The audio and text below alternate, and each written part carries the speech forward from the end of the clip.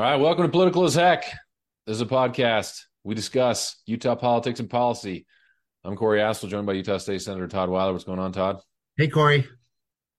This is Thanksgiving week. It's going to be fun. All right.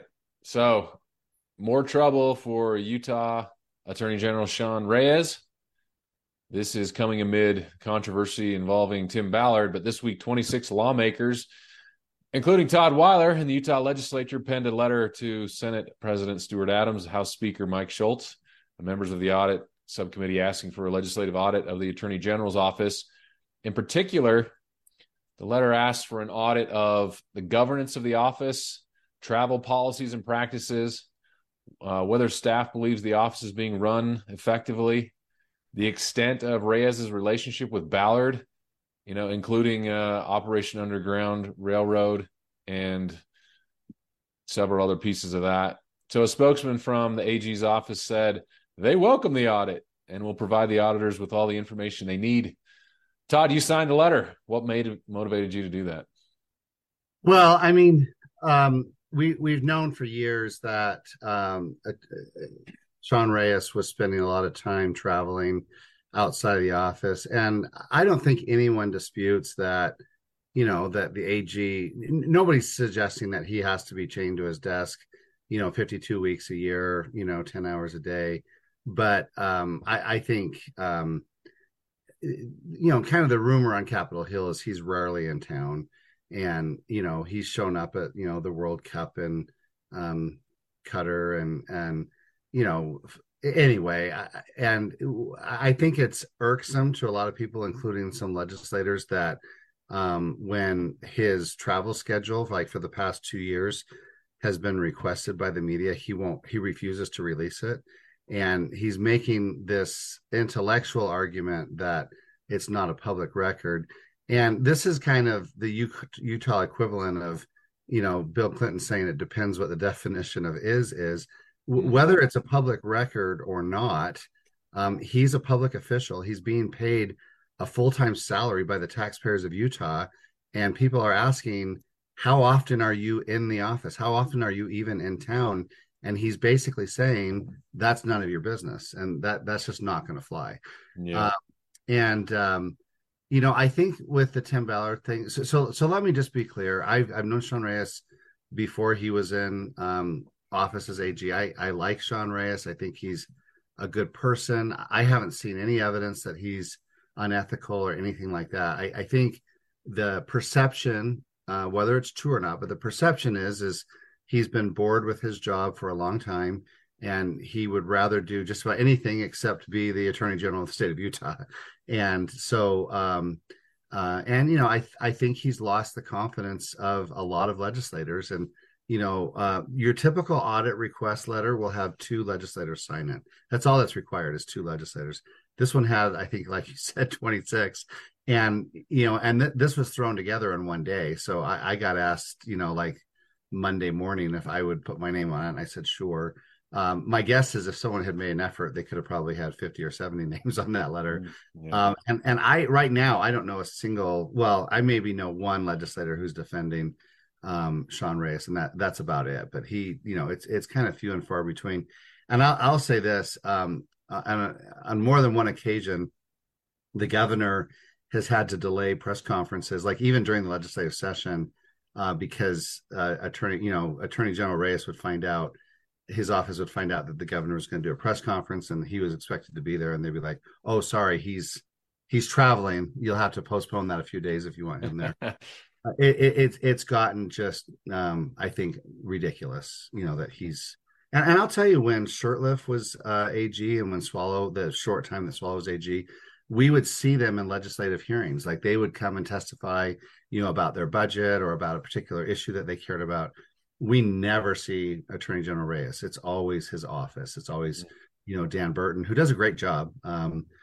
He's got a good staff, and nobody's suggesting that the office isn't running at all. But the question is it, I think the real question is he's doing his job. And, the thing is if our attorney general on the U.S. level, on the federal level, if he was AWOL, if he was Pete Buttigieg, taking a 4-month paternity leave during the crisis or something, the president can fire him. But Governor Cox, I'm not saying he would want to, but if he did want to fire Attorney General Reyes, who is executive branch, he couldn't because and so that's kind of this impetus that maybe we should have, like some other states, an appointed AG. So if they're not if they're not interested in doing their job, they could be terminated, and someone that wants to do the job could be put in there. That's good insights. Thanks. So just for everyone's edification, the Salt Lake Tribune ran an expose of Sean Reyes's use of campaign funds to take apparently multiple lavish trips to exotic places and in some cases luxury resorts, and he spent nearly $500,000 in campaign funds in a non-election year, which is not typical. And it's hard to tell whether these trips were justified without knowing the facts, which I guess is why you guys are asking for the audit, and that makes a lot of sense, because maybe some of these were good, and maybe these, it's okay if you're going to Acapulco but you're actually stuck in hotels, like meeting with officials the whole time. That's a lot different than going to the beach, or whatever, and having like one meeting to kind of justify it. So to your point, so Senator McKell has said he thinks it's egregious, and I'm guessing he's probably the main driver of this, and he's the one that started this conversation about whether an AG ought to be appointed rather than elected. Well, I got to stop you there because I actually ran that bill in 2013. Oh, you did? Oh, yeah, but it requires a constitutional change. So you'd actually have to get the voters of Utah to vote that power away from themselves, which is very highly unlikely. But I started this conversation in the wake of the John Swallow scandals, and now 10 years later, here we are. So that's interesting. Yeah, I'm glad you said that. So I have also some experience either with having worked with the AG in Virginia. He also was bored with whatever, like daily thing. And he started diving into every little like national thing pretty quickly after he got the job. So there might be something about the AG's job that it's a prestigious job to get elected to. And then once you get there, you're like, this isn't what I really want to do. So. Well, and remember during the post November 2020 presidential election, Reyes was down in Nevada, supposedly working to prove that the election was stolen from Trump in Nevada.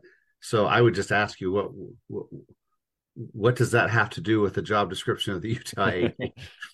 Yeah. Now we all want, all Republicans want our Republican candidates to win. Don't get me wrong, but that sounds like maybe that would be the Nevada AG's job if you're following my thinking. Yeah. The one thing I forgot to mention was I think that, it's looking like, that there were some problems with Tim Ballard and OUR.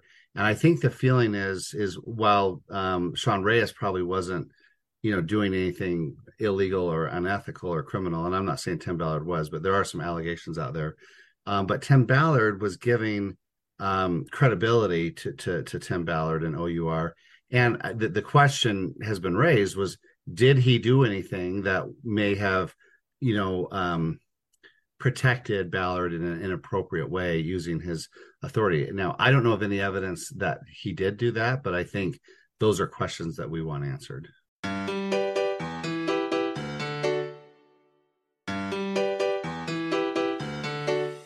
So on a related note, former state Republican Party chair Derek Brown has announced that he is forming an exploratory committee to possibly challenge Sean Reyes for Attorney General in 2024, because the AG is up in 2024. So Derek Brown previously served in the Utah House. He was deputy chief for Mike Lee. He's now a lobbyist doing Utah legislature lobbying for a firm called Lincoln Hill Partners. Former Governor Gary Herbert will serve as chair of Derek's exploratory committee. Herbert actually appointed Reyes as Attorney General after the resignation of John Swallow in 2013. Of course, that's after the delegates decided to choose Reyes. So, well, no, the way it worked there, the delegates sent, I believe, 5 names to Herbert, so he had to pick from among the 5. Okay, yeah, that's good to know. All right, so you did pick him. So And it he, wasn't the delegates, it was the state central committee. I was on the state central committee and I got to vote in that special election. But it was either 3 or 5 names. I think it was 3 names. And so Herbert had other names besides Reyes. And Gary Herbert has not told me this, but I have heard other people say that Herbert has said privately that his biggest mistake he made as governor was picking Reyes. So that, wow, that's a nugget. now I don't know if that's true, but that is a rumor I've heard. We're breaking news right here Yeah. on the Political as Heck podcast. So, so the real question are these issues bad enough that Reyes is vulnerable to a primary challenge? And I mean, obviously he's spent a lot of money, so his advantage would be his fundraising. But if he blew it, most of it, we'd have to go check and see how much he has now. But Yeah. what do you think? Do you think he's vulnerable? I do. Now, I also think he's an incumbent with a very high name recognition, but I absolutely think he's vulnerable. And he's been attorney general for over a decade, and that is unlike me as a part-time legislator where I'm one of 104. He is in an executive position, and you look at Mike Leavitt running for his third term as governor. You look at Rocky Anderson's running for his third term as mayor. Ralph Becker ran for his third term as Salt Lake mayor. Utahns traditionally expect an executive level executive office that you should be kept to the same 2 terms that the president of the United States is. And so now Reyes's first term was kind of truncated because he got appointed, then he had to run for 2 years for the back end of Swallow's term. And so, I mean, whether he's running for his 4th term now as attorney general or his 3rd term is up for debate. But he was appointed in 2013. He was elected in 2014, elected again in 2016 because he had to run for those 2 years. And then he was elected in 2020, and then he'd be running again in 2024. And I think Jan Graham may have served 3 terms as as AG, but Reyes, if he's elected in 2024, I think he will be the longest serving attorney general in the history of the state. And I think more than anything, some people are saying, it's time for a change. Let somebody else get in there, somebody who's maybe wants the job and wants to stay in Utah and work. So, and I mean, depending on the results of the audit, there could be plenty of and we're hearing that those results may not be out until after the November election. So that's a little bit frustrating. Now we could put some pressure. These are the legislative auditors that were because John Dougal, he could do his own audit if he wanted to, but he has that discretion. And then the legislature has our own team of auditors. And you mentioned Derek Brown. Derek Brown's a friend. Derek Brown is genuinely like one of the nicest people in Utah politics. He's always got a smile on his face. He's everyone's friend, very competent, very diplomatic. And he worked at a big law firm in DC. He's a real lawyer. I don't think he's been doing lawyer work, recently, but I will say that the attorney general is mostly an office, head. The attorney general is not up at midnight writing briefs. That's not really, right. Yeah.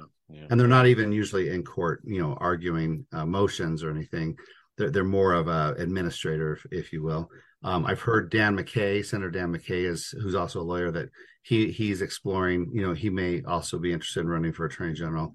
And so, Reyes may have, a couple of challengers. And I do think, while it's possible he'll be reelected, I absolutely think he's vulnerable. Yeah, that's good insight. And I mean, he has name recognition for sure. I would say he definitely has name recognition among delegates. I'm not entirely sure how well the AG is known among the general population, though, to be honest. So I think it's kind of like the speaker, for the people who know, they know, but a whole lot of people have just never heard of him. But so the speaker, like Brad Wilson, there's only 40,000 people in Kaysville and Layton that have ever had his name on their ballot. So the AG has been in 3 statewide elections and won them. Yeah, that's true. So there's a little difference there. And the AG gets a lot of FaceTime in front of the TV cameras, whoever the AG is. So, and his name's on every legal pleading that his office files. And so I do think I agree with you. He doesn't have the same visibility as the governor, but I think he has as much, if not more, visibility than the speaker in certain respects.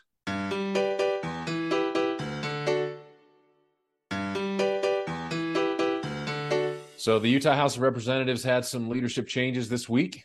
House Speaker Brad Wilson has resigned to seek the U.S. Senate seat being vacated by Senator Mitt Romney. So that's caused a shuffle in the leadership. So at the top, Representative Mike Schultz, he was majority leader. He's defeated Representative Melissa Garf Ballard to become the speaker. So basically everyone has moved up. So Mike Schultz becomes speaker. Jeff Moss, who was whip, now becomes majority leader. Carrie Ann Lisenby, who had been assistant whip, she becomes majority whip. And Casey Snyder is the new House member who joins the leadership. So I think this is good. I think these are good things. And I am the House District Chair for House District 51, Jeff Moss's district. So I do that for the Utah County Republican Party. I'm a huge fan of Jeff's. I think he's a stud and he's going to do great things. And he's now, I think, the highest ranking member of the House from Northern Utah County.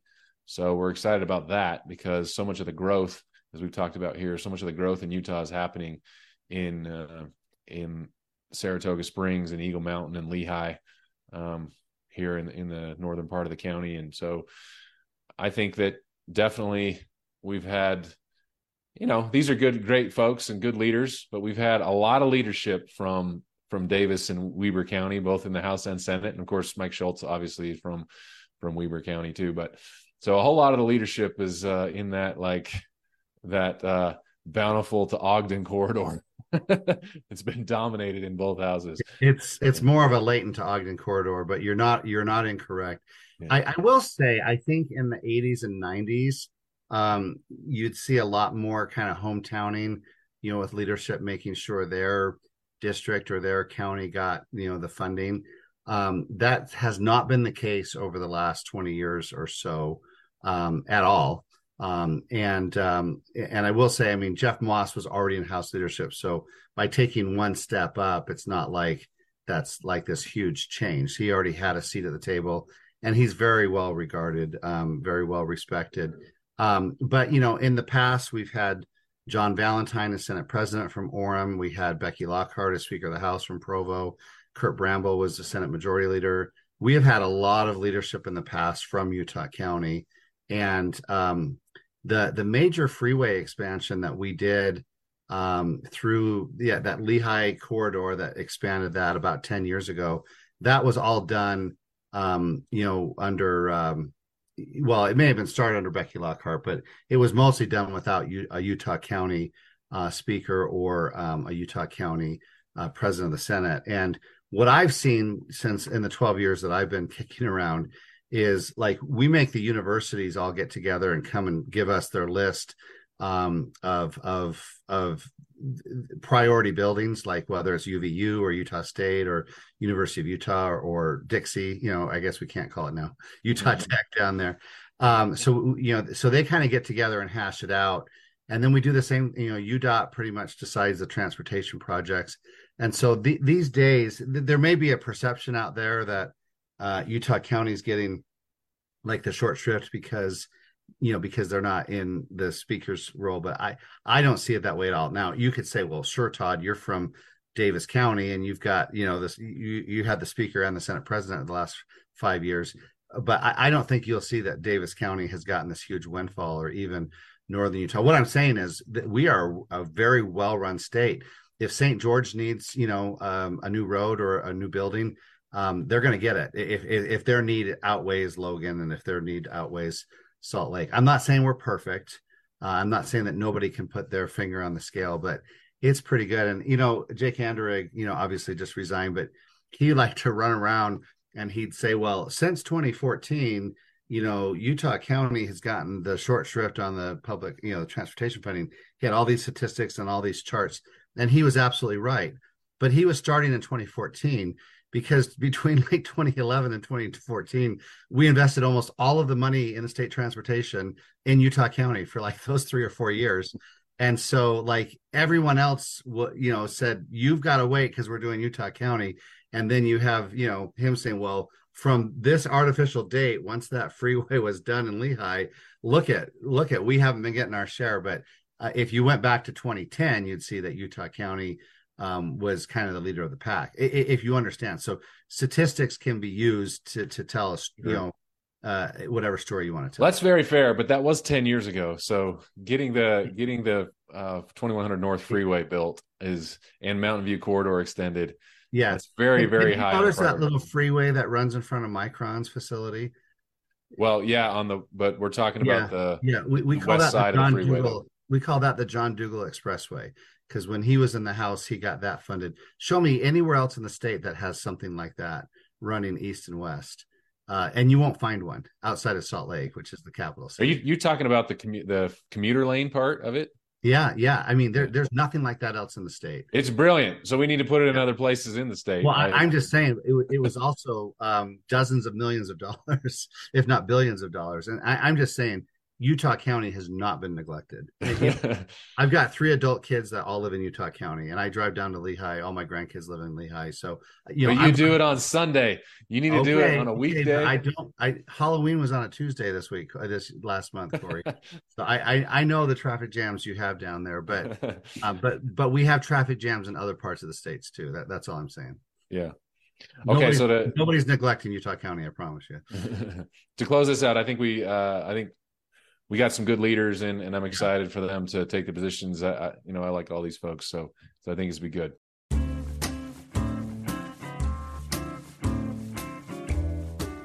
All right, last topic, and we'll talk about this many more times, I believe. But if I don't think that we've had any additional news since Congressman John Curtis announced that he was reconsidering whether to run for Senate. So that's just that matzo ball is still hanging out there.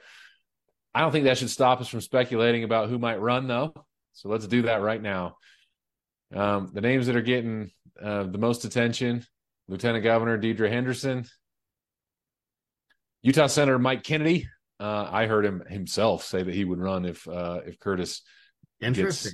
goes to Senate. Now I don't know if that was off the cuff and he would change his mind, but I did hear him say it. I think others that would take a good hard look. I know Curtis's chief of staff Corey Norman is a friend of mine. Utah County Commissioner Amelia Powers Gardner definitely going to take a look at it. Could you also have Greg Hughes take another shot since he actually lives in that district this time? Does he? Yeah, I mean it goes up. Doesn't he live in Draper? Yeah, he lives in Yeah, Draper. so goes right up Draper. Yep. Could you see an out of the box like Mayor Kafusi? Now that's not something I've heard, but you could see that. Someone rich from Silicon Slopes seems definitely reasonable possibility. I couldn't name who, but somebody rich from the other side of the freeway. Maybe Jeff Birmingham. Yeah. So Todd, who do you see out there? I don't think there's a clear front runner. I mean, if Greg Hughes jumped in, I think he would be considered a front runner. But he's got those 2 high profile losses in the last 3 years, and so that at some point kind of becomes a little bit of an albatross around your neck. Amelia Gardner is certainly aspiring, and I mean that in the kindest complimentary way. All of the names you mentioned, I've known Corey Norman for 25 years. Now, I think he would be at a disadvantage because he doesn't have a household name. But you know who else didn't have a household name 7 or 8 months ago? Celeste Malloy, and so and Blake Moore. Nobody knew who he was either. Yeah, that both true, and Chris Stewart before he ran. Chris Stewart, yeah. If we want to go back to 2012, so you don't have to have this name, So if you have no name and you have some money, that helps. Celeste had no name and no money, but she kind of won this weird summer primary, cycle, caught people off guard. And it was a strange race because everybody, including myself, expected that Hughes would win at the convention, and then he didn't. So, and we could talk about that for the rest of the rest of this year. But in any event, it's a wide open race. I don't see Deidre Henderson leaving lieutenant governor to run for that. But who knows? What do I know? I haven't talked to her about it. She did run for that seat when Curtis ran the first time. But that's when she was in the state Senate. Mike Kennedy ran for Mitt Romney's seat, just 6 years ago. So, I don't know why he would want to be in the Senate 6 years ago and would rather be in the House now. But that would be interesting. He's very conservative and very well liked. And, he's got his name out there from running against Mitt Romney. So Yeah, and real quick, I don't want to say that he's made an announcement. I'm no, just no, saying I no, overheard a no. conversation, and he's probably like, Corey, why are you saying this? But yeah, Yeah. But why wouldn't he consider it? yeah, And why would he make an announcement before Curtis has even decided? But and because Utahns don't seem to care all that much, if you live in the district, we could see all kinds of people running. We could see Bruce Huff jump in again. We could see yeah, who knows? I mean, Becky Edwards. I don't know. I'm just being flippant now, but because Utahns don't seem to care, you could get some people from the other three districts as well. yeah. And I mean, it takes in Sandy. You could get one of them. I mean, yeah. I mean, it's an interesting district because I think there's actually a lot of folks who are interested, and there's probably a lot of potential for someone to come out of the woodwork too. Yeah, I think the better question, and don't take offense to this, Corey, is like who really wants to leave Utah right now and go live in DC and work in that toxic, cesspool of a mess. Like in the house right now, we're like it, like just keeping the speaker is a full-time job this fall. I'm being No, a it's a little, good question, and I yeah, think the chances of us losing the house are very good if we don't get yeah, our act together too. yeah, So you're talking about being in the minority. yeah, potentially, yeah. Yeah. All right, we're going to continue that conversation, I'm sure, especially if Curtis jumps in. But as of now, that's good enough. And remember, okay, two things, Corey. You have to mail in your ballot by tomorrow, Monday, or by Monday, whenever you're listening to this, by Monday, November 20th. Is that the date? Yeah. If you're listening to this on Tuesday the 21st, you can still vote, but you have to take your ballot to a polling place and turn it in. You can't mail it. If you're going to mail it, it has to be postmarked by Monday. So if you drop it off at the post office after hours and it's not going to get postmarked until Tuesday, that won't count. So that's number one. Number two, remember the filing deadline is the first week of January. So we are going to know by like January 10th exactly who's running for what, because it'll be too late on January 11th. I'm making up the dates, but it's the first week of January. Yeah. So I have to file for reelection for my seat. John Curtis is going to have to file. So we're going to know everything in less than 2 months, in just over a month, actually. Great. That's going to be exciting. All right. We'll All see right. you next week. See you next week. Thanks, Tom. Bye-bye.